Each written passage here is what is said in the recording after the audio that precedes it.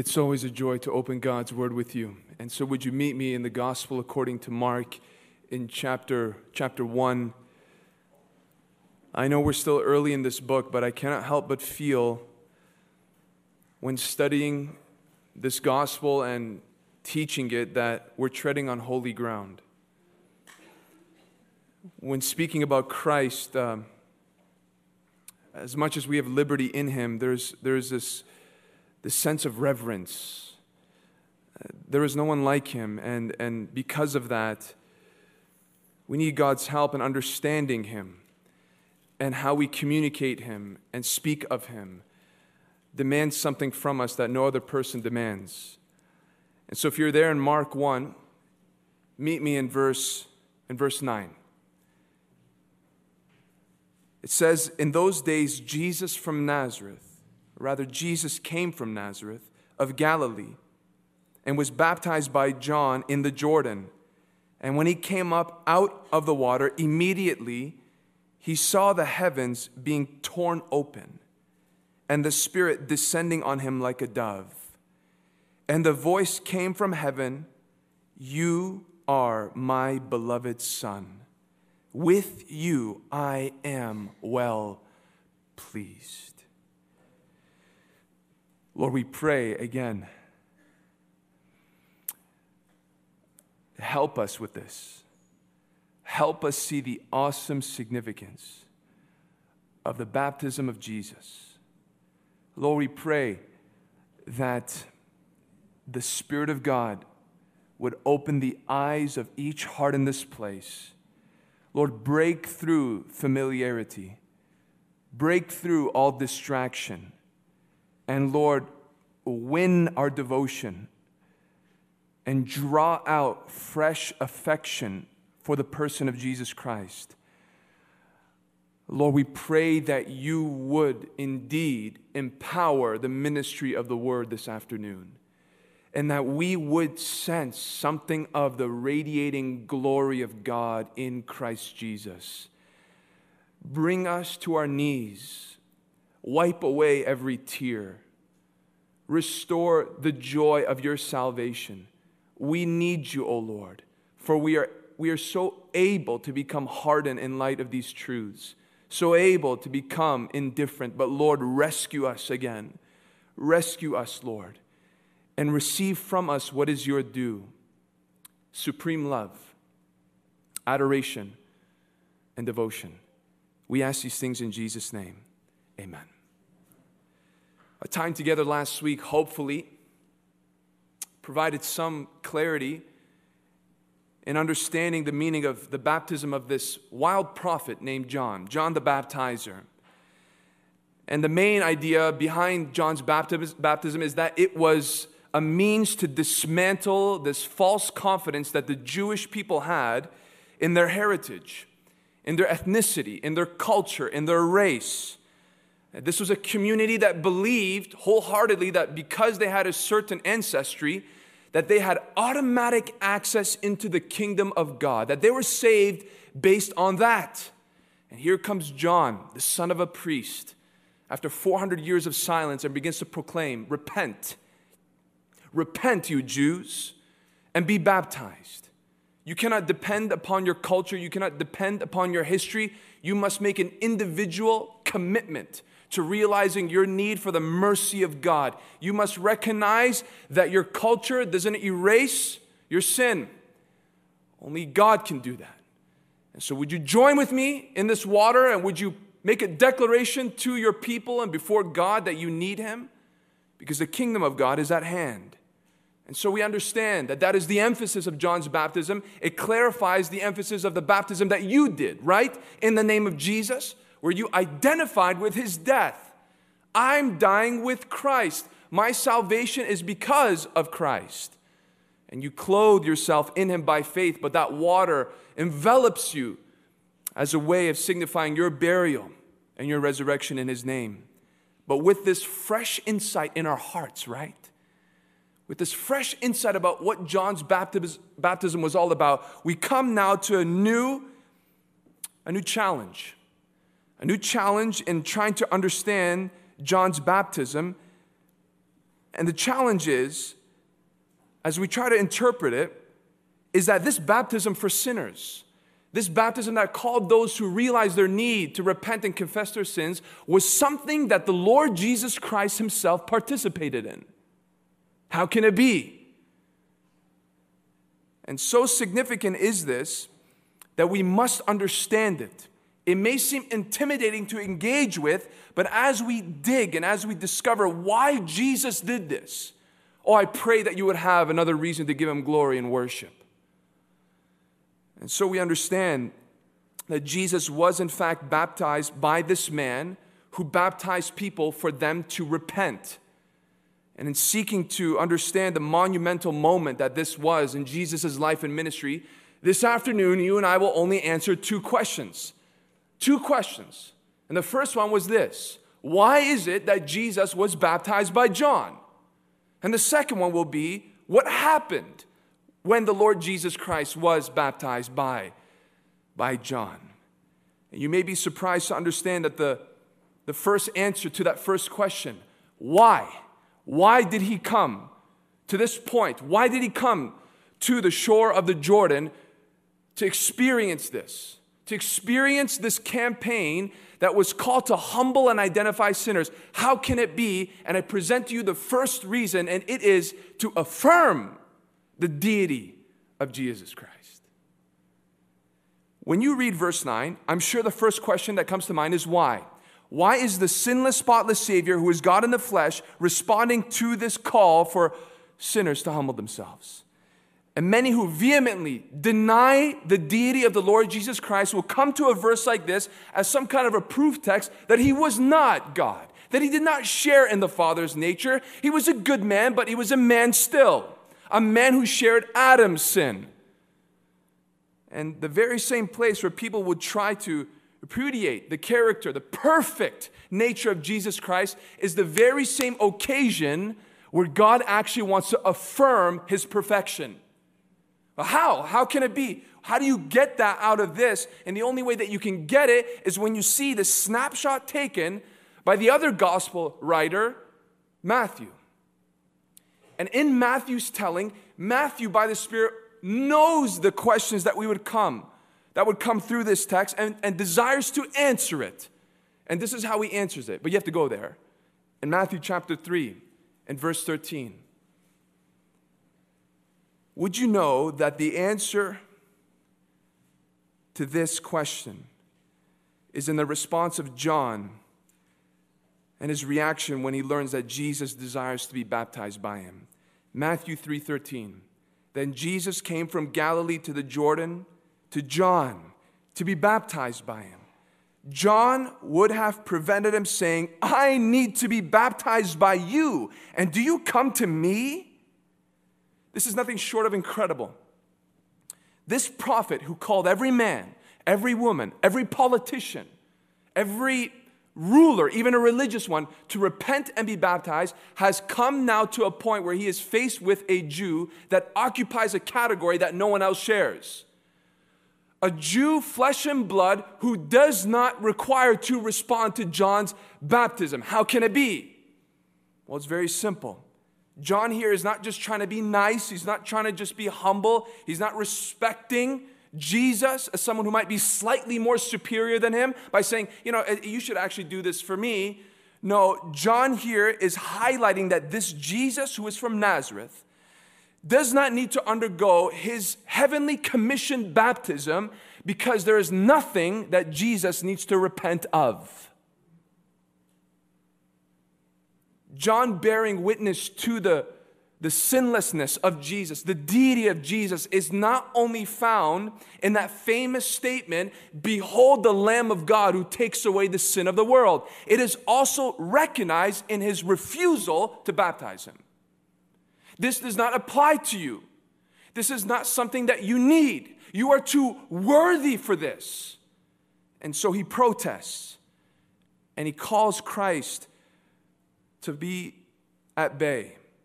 You do not need to join me in this.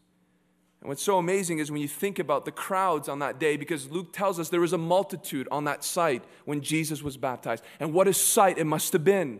That for the first time in John's short ministry, but nationally powerful ministry that touched the entire people, for the first time, there is a man who doesn't need to go under the water, in the waters of repentance. He doesn't need to be immersed because this man who asked to be immersed was too worthy for it. Therefore, even before looking at the words of Jesus and his reasoning why he must be baptized, we have John the Baptizer who is telling us that whatever is about to take place is not because it is for the remission for sins. And before moving on, I would like to make a comment about John's response here to Jesus' request. It's a practical thing. It's very, very important to realize because John was a unique preacher. He was a unique preacher because he was a confrontational preacher. He was one who was disturbing the consciences of men who were comfortable in their disobedience. He was somebody that rumbled the message of repentance. And he would even call out specific sins that he knew that some of his audience members were harboring and living in. He was indeed like Elijah. And some admired John's approach. Some really liked this fire-breathing kind of preaching. And so they longed to emulate it themselves with the hopes that they would see the same fruit. And they want to confront false teachers in such a bold way. And they want to call out hypocrisy in Christendom. And God can use that. And I am of those who believes that we need a revival of such preaching to such an extent. But what God can use in that can actually be counterproductive if it is done in the wrong attitude. Hear me, if you're a person who loves truth, and not just loves truth, but desires to proclaim it uncompromisingly. Notice what John says to Jesus. He says, I need to be baptized by you. This is not just his attempt to try to elevate Christ. This is also a declaration of his own inferiority. I need to be baptized by you. I love that.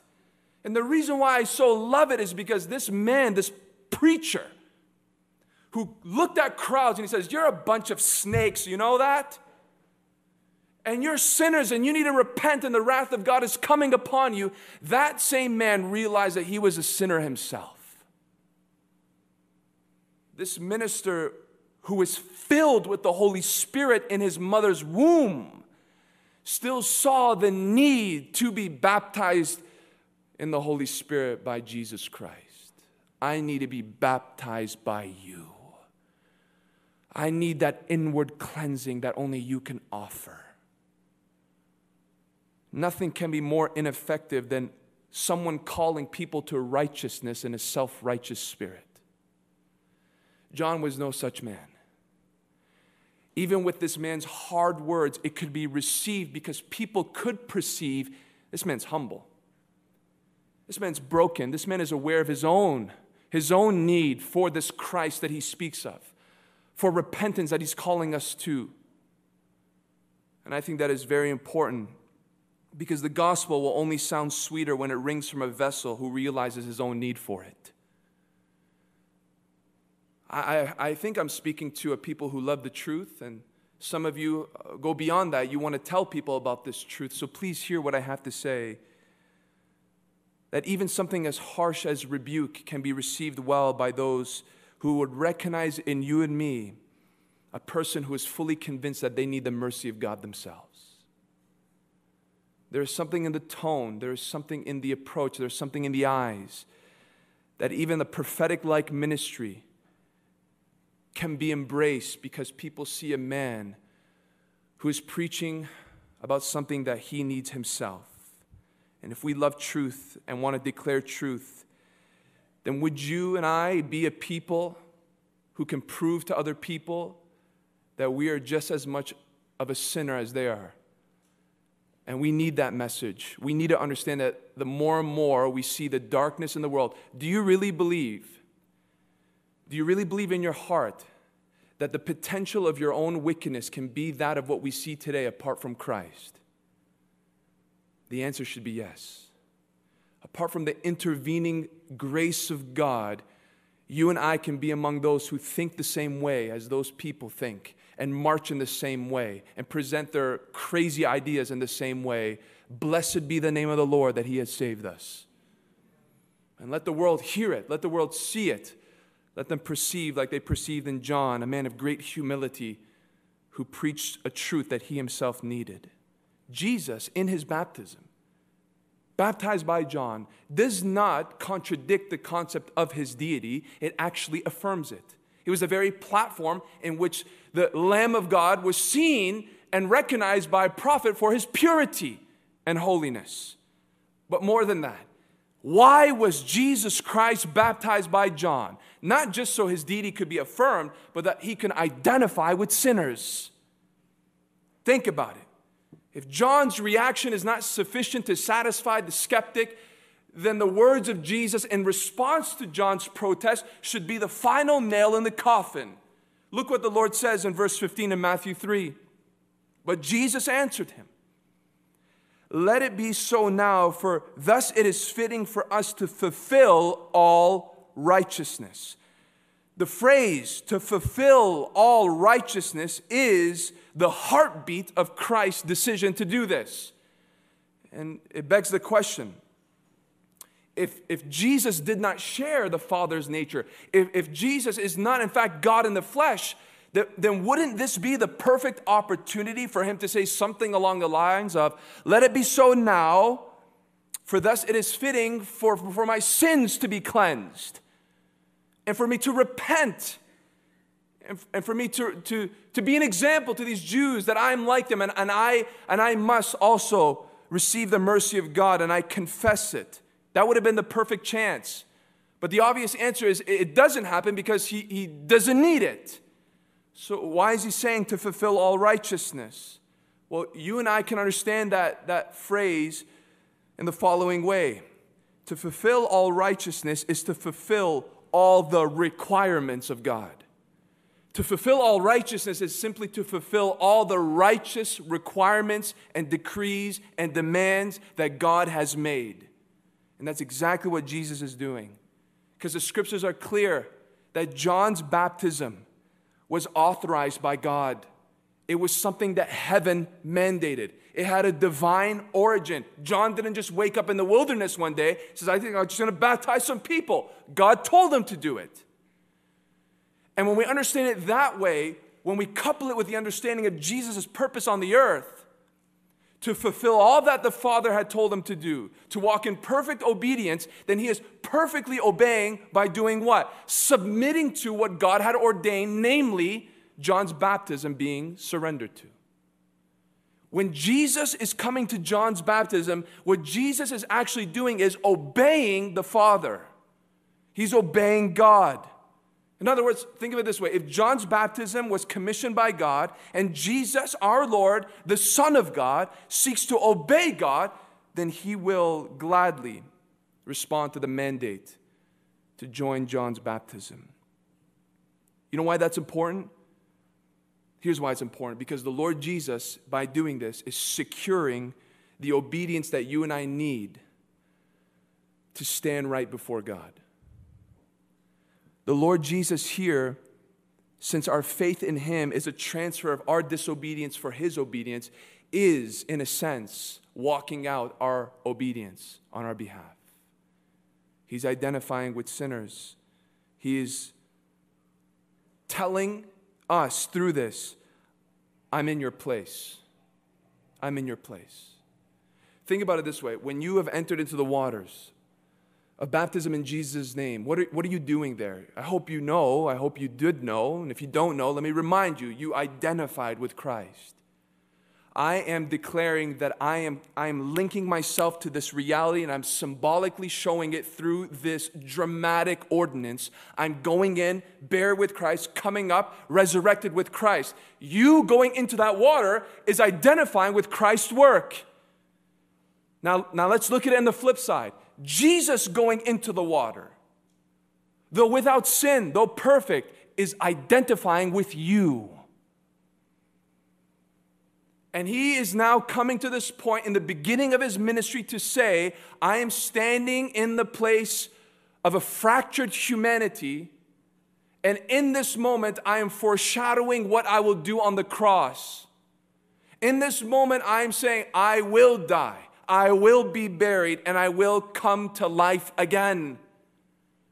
And so very clearly we see that Christ's heartbeat is to satisfy God's righteous righteous decree and to publicly identify with sinners as their substitute. I worship the Lord for that. What an incredible sight.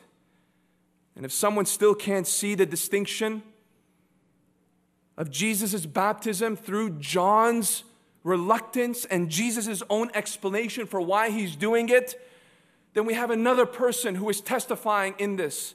God the Father himself, who audibly speaks from heaven and says, "This is my beloved Son in whom I am well pleased." In whom I am well pleased. It was audible. It was there. It was a manifestation. And why did that happen? Well, that statement means so much, but at least in one thing. He's telling all those people who were there that day, my Son is going into that water, not for the same reason why you will go into that water. I'm pleased with him. I am well pleased with him. Sinless. My beloved Son, sharing my nature. Perfect in my sight. And so we see that he is identifying with sinners. And that is something that we can rejoice in and close and just worship over this table. But I love the thought that as much as the perfect obedience of Jesus was primarily lived out so that mankind can have the righteous representative for them, Jesus also did all that he did as an example.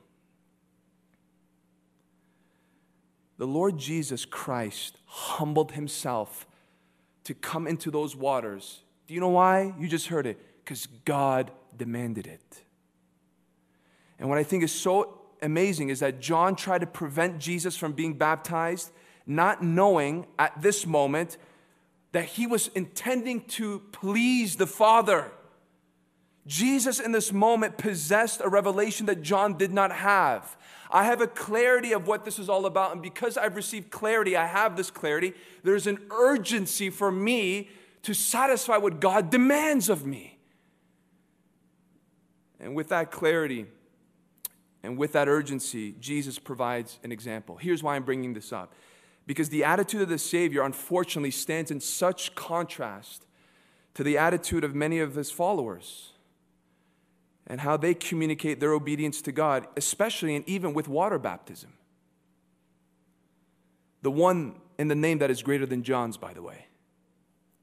How many are convinced that what Jesus said about being baptized in his name, the name of the Father, Son, and the Holy Spirit, is in fact an ordinance for those who claim faith in him, and yet at the same time treat such a thing as though it is a suggestion, as though it is something non-essential, as though it is a thing that can be delayed based on convenience? I'm not just talking about water baptism, I'm talking about anything that God had decreed clearly in his word. You do not see this in Jesus, even in the beginning of his ministry. He sets the tone of his desire to obey the Father by doing this. And if you are one who feels hesitation in the face of obedience, would you look to your master? Would you look to him as your example and see that he was determined to obey the Father's will? And it doesn't matter what kind of protest came or what kind of praise came, even if it came from a great man like John. I must obey the Father and no one will stop me. What a Savior. What an example. If the Father said it, then no man can stop me from doing it. And so we see here that Jesus is giving us practical instruction. Is there more practical instruction in the baptism of Jesus? I believe so. But it's only when you marry it with the different accounts. Because Luke tells us that Jesus did something else while he stood in those waters that no other gospel writer tells us. And you would see it if you go there in Luke 3:21. Look what Luke tells us that no other gospel writer tells us. In Luke 3:21, now when all the people were baptized, so there was more baptisms that day, and when Jesus also had been baptized and was praying, the heavens were opened. Luke gives us a precious sight of Jesus on that day. in that scene. He told us that Jesus was praying during his baptism. And no wonder, when you go to Luke, you'll see that he has a desire to give a portrait of Jesus praying. He mentions Jesus praying more than any gospel writer. And it's in that gospel account even where you have the revelation that Jesus' close disciples were so intrigued about some aspect of Christ's ministry, and it was his prayer life. It is in that place where you see where the disciples asked directly something that they have not asked anything else about, and that is, would you teach us to what? Pray. Would you teach us to pray the same way John taught his disciples? You do not see the disciples asking for anything else to be taught directly to them except for prayer. I wonder what they saw. I wonder if it was the early mornings when they woke up and Jesus was not on the campsite because he was somewhere deep in the bushes communing with the Father. I wonder if it was the way he prayed. Hebrews tells us that he prayed with reverence. I wonder if it was the liberty that he had in calling God Father. Whatever it was, it so moved the disciples that they said, "Oh, would you teach us to pray?" And as we know, Jesus used that opportunity to give what we know as the Lord's Prayer. And it's not so that we just parrot exactly what Jesus said, but it gives us a formula to frame the way we commune with God, what to include, what we should be asking for, how we should speak to him. But can I challenge you further? Don't just look to the Lord's Prayer as an example of how to cultivate a prayer life. Look at how he prayed. Look at when he prayed. And one of the things I see in Jesus' prayer life is that he prays here during his baptism.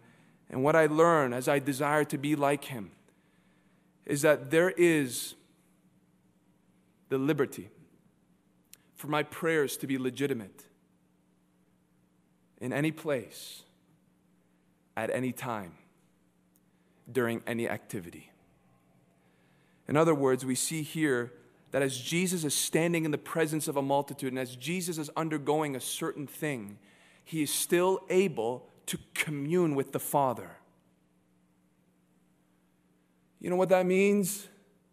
That means that you don't have to go to a specific place and get on your knees and be on a certain angle for the reception to be right, for God to give you his ear.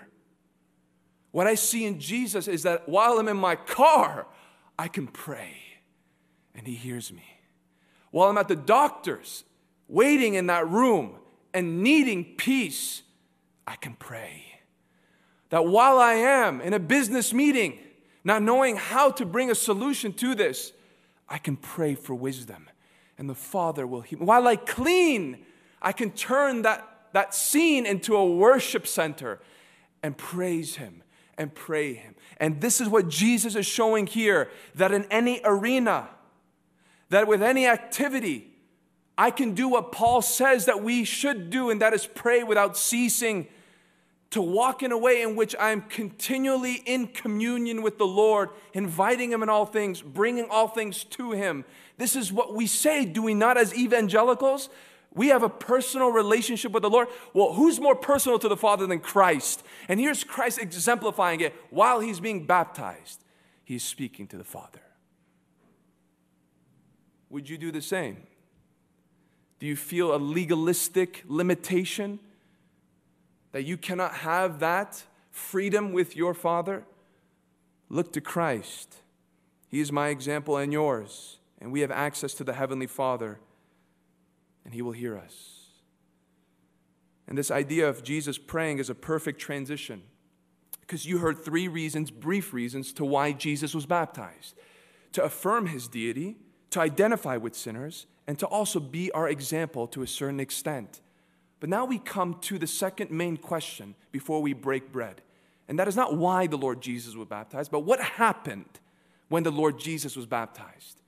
And that is an important question because 2 things happened, and they were supernatural. One was visible, one was audible. The visible has to deal with the person of the Holy Spirit. The audible has to deal with the Father. And what we see in verse 10 is our focus for the rest of the message. And when he came up, of Mark 1:10, And when he came up out of the water, immediately he saw the heavens being torn open and the Spirit descending on him like a dove. I don't know about you, but in answering the main question, I have more questions.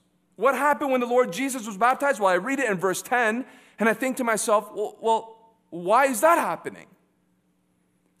Why is the Holy Spirit descending upon Jesus now? And for what purpose? There is no explicit statement that seeks to give us a look into the relationship with the Holy Spirit and the Lord Jesus before his commencement into the ministry. Yes, he was there during the incarnation, but between those silent years, we don't have any clear window into how it is that the Holy Spirit related to Jesus being in the flesh, walking in this world, until we come to this moment and we see that it is so clear that he descends upon him, and John tells us that he remains on Jesus.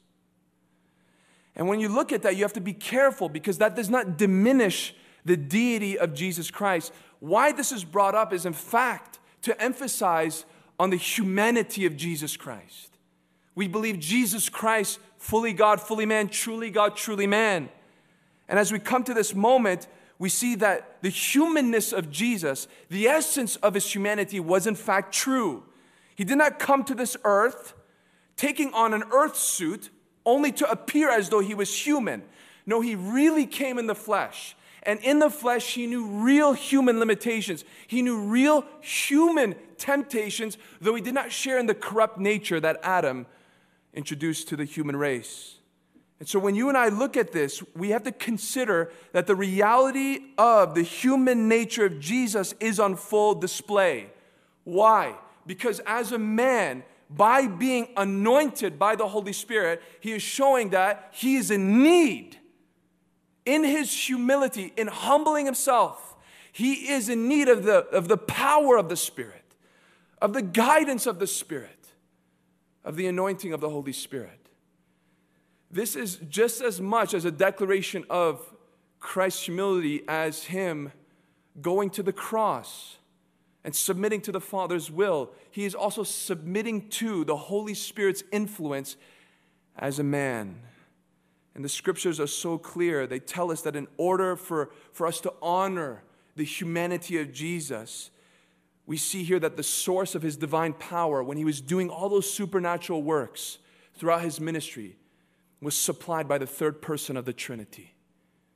This is Jesus showing that he was truly a man, being clothed by the power of the Holy Spirit. That does not assault his deity. All that does is highlight the sincerity of his humanity. And if you want a verse to confirm what I'm saying, Peter preached to Cornelius' household, and he made it so obvious that you cannot debate it unless you really want to deny the truth of the Word of God. If you take notes, take this reference down. In Acts 10:37 to 38, he's preaching, and Peter says, you yourselves know what happened.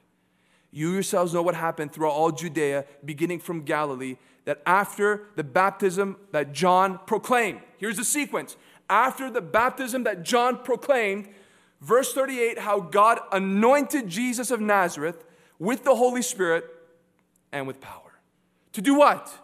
He went about doing good and healing all who were oppressed by the devil, for God was with him. For God was with him? Well, I thought he was God. And are you saying that God wasn't with him before the Holy Spirit? No. There was a unique anointing that took place in that moment for the sole purpose of a ministry being fulfilled. It would be blasphemous to say that he was not in connection to God, or that he was not God, or some crazy people would say that it was at this time Jesus was born again. It was solely a clothing of power from on high in a way that no other man has known, unmeasured power, so that he can fulfill what prophets have told us would happen when the Messiah would come. Jesus was clothed with power. But let us consider the manner in which the Holy Spirit enters into the scene and comes upon Christ. You know what Mark says? Something that Luke doesn't say, something that Matthew doesn't say. And it has to do with the entrance. Go back to Mark and look what it says in verse 10 of chapter 1. What happened to the heavens when the Holy Spirit came? Torn open. Torn open. That is a dramatic word. That is almost a violent word. It means to rip something. It's the very same word that Mark uses when he describes what happened to that veil in the temple, how it was torn from top to bottom. And yet we see here that in the beginning of Jesus' ministry, not just at the end, there was a tearing of the heavens for the Holy Spirit to come down, not as a dove. So the idea now is a white bird with an olive branch in the mouth has to be erased. That's not how the Holy Spirit showed himself. Like a dove, not as a dove. He didn't come like a bird. I know that's going to ruin your painting at home. Like a dove, with certain qualities that we would see in that unique creature. But what's so amazing here is that Mark, for some reason, finds it so important, and it's obvious because the Holy Spirit is writing through him, that the sky above on that day was ripped. Why does it matter? I'm sure there are different reasons, but may I present to you one option, and it is that in this moment, God answered a prayer, and it wasn't the prayer of Jesus only that he answered. Jesus was praying in this moment. And I believe that what he was praying for is what he received, for the anointing of the Holy Spirit to come upon him. But there was another prayer that was prayed. There was another appeal, another cry many, many years before this time that I believe was answered at this scene. It was a prayer given by a man who is used by God to give many, many, many, many prophecies about the very Messiah that we are speaking about, Isaiah. Isaiah the prophet, at one point in his ministry, comes before God in such a beautifully written prophetic prayer because the nation of Israel have come to a point of such destitution to such a degree that even the enemies of God trampled upon the sanctuary of God. They just brought the house of God to rubble. And Isaiah was so stirred by this because on top of that, there seems to be this long and extended silence from God. He seems to not intervene. He seems to not come and rescue his people to the point where Isaiah is concerned that the nations are saying, does this people even have a God who rescues them, who hears them, who saves them? And with all of that in his heart, and all of that bubbling in the hearts of the remnant of the people of Israel, Isaiah comes to a point where he makes this desperate cry. And the cry is in Isaiah 64, verse 1. Oh, that you would rend the heavens and come down. That the mountains might quake at your presence, as when fire kindles brushwood, and the fire causes water to boil, to make your name known to your adversaries, and that the nations might tremble at your presence. Oh, that you would rend the heavens and come down. God answered Isaiah's prayer 700 years later. He did rend the heavens and he did come down, but who was it that entered into our world? Who is it that descended? The person of the Holy Spirit. Telling me what? Holy Spirit is God. The Holy Spirit is the same Yahweh that Isaiah is appealing to. Come down. And God hears that prayer and fulfills it in the Messiah's ministry. And he does come down. He comes down, yes, in the person of Jesus Christ, but he rends the heavens and he comes down in the person of the Holy Spirit. And as much as he has fulfilled this prophetic prayer, I believe that he did not answer it in the exact same way that Isaiah had desired. Because when the heavens were rent and God did come down, there was no quaking. There was no shaking. There was no Sinai-like symptoms. The nations did not tremble at the presence of God. No, instead, when God came down after rending the heavens, he did so in such majestic gentleness. He comes down with such an elegance. He comes down with such a tenderness and a softness, a delicacy. And he approaches the scene not with judgment crashing through, but with divine blessing instead. For God to tear open the sky with such force, you would think and anticipate that you are going to see what they saw on Sinai: fire, smoke, quaking, fear. And instead, what you do see is grace, softness, gentleness. Meaning what? That yes, the force was still there in the heavens being rent, but that force is only declaring something about the eager desire of God to break through into our world as one would break into a sealed room to try to save a dying man. That sky-splitting moment is to show, yes, in almost a forceful, zealous way, but not to pour out judgment, but to come and to save man. That is what it is saying. And there is a time where the sky will be opened again. But when the sky will be opened again, you're not going to see a dove coming down. You're not going to see something like a dove coming down. You're going to see a man on a white horse. And that will be more closely to what Isaiah was asking for. But between now and then, the heavens have been torn open. And the openness of the heavens, in a sense, is still there to declare God's eager desire to rescue you in this place if you do not know Jesus Christ as Lord and Savior. That He wants to descend upon your life to save you and to redeem you and to rescue you and not to judge you and condemn you. And I wonder if you believe that about God. That He broke into this world to come to save you from your sin before it's too late. See, again, Him breaking through the world's roof and descending upon the Messiah so that He can commence His ministry in the power that He needed is a visualization of the rescue mission of God from heaven trying to get you into His fold. And I wonder if you believe that today. How can you be so casual with the gospel being preached if you do not know Christ? When Christ, commencing His ministry in the Holy Spirit and the Father, that Trinitarian relationship being on full display, was nothing of being casual or light, but being very intentional and forceful to save you. That's what I'm bringing forth to you today. And some of you have responded to that. Some of you have beheld and understood the significance of Jesus and the heart behind Him coming to save. And some of you haven't got it yet. I'm just going to be honest.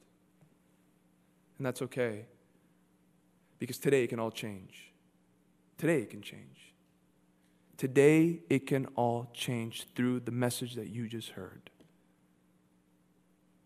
Because the heavens will open again. And it could happen in our lifetime. People are more convinced of that truth today than ever before. And if that is true, then what will come your way when the heavens do open?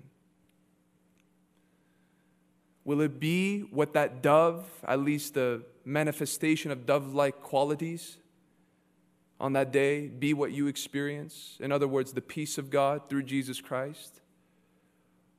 Or will it be what Revelation talks about? Where that era of peace, the invitation has been made out, you've heard it, you're accountable, and now He comes to judge. I hope you be on the side of knowing His peace.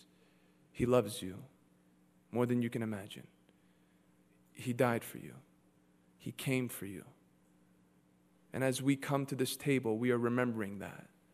And this is really for those who have embraced that truth and have been changed by that truth. And so as we come to the table, can we prepare our hearts to receive and remember what Jesus has done for us.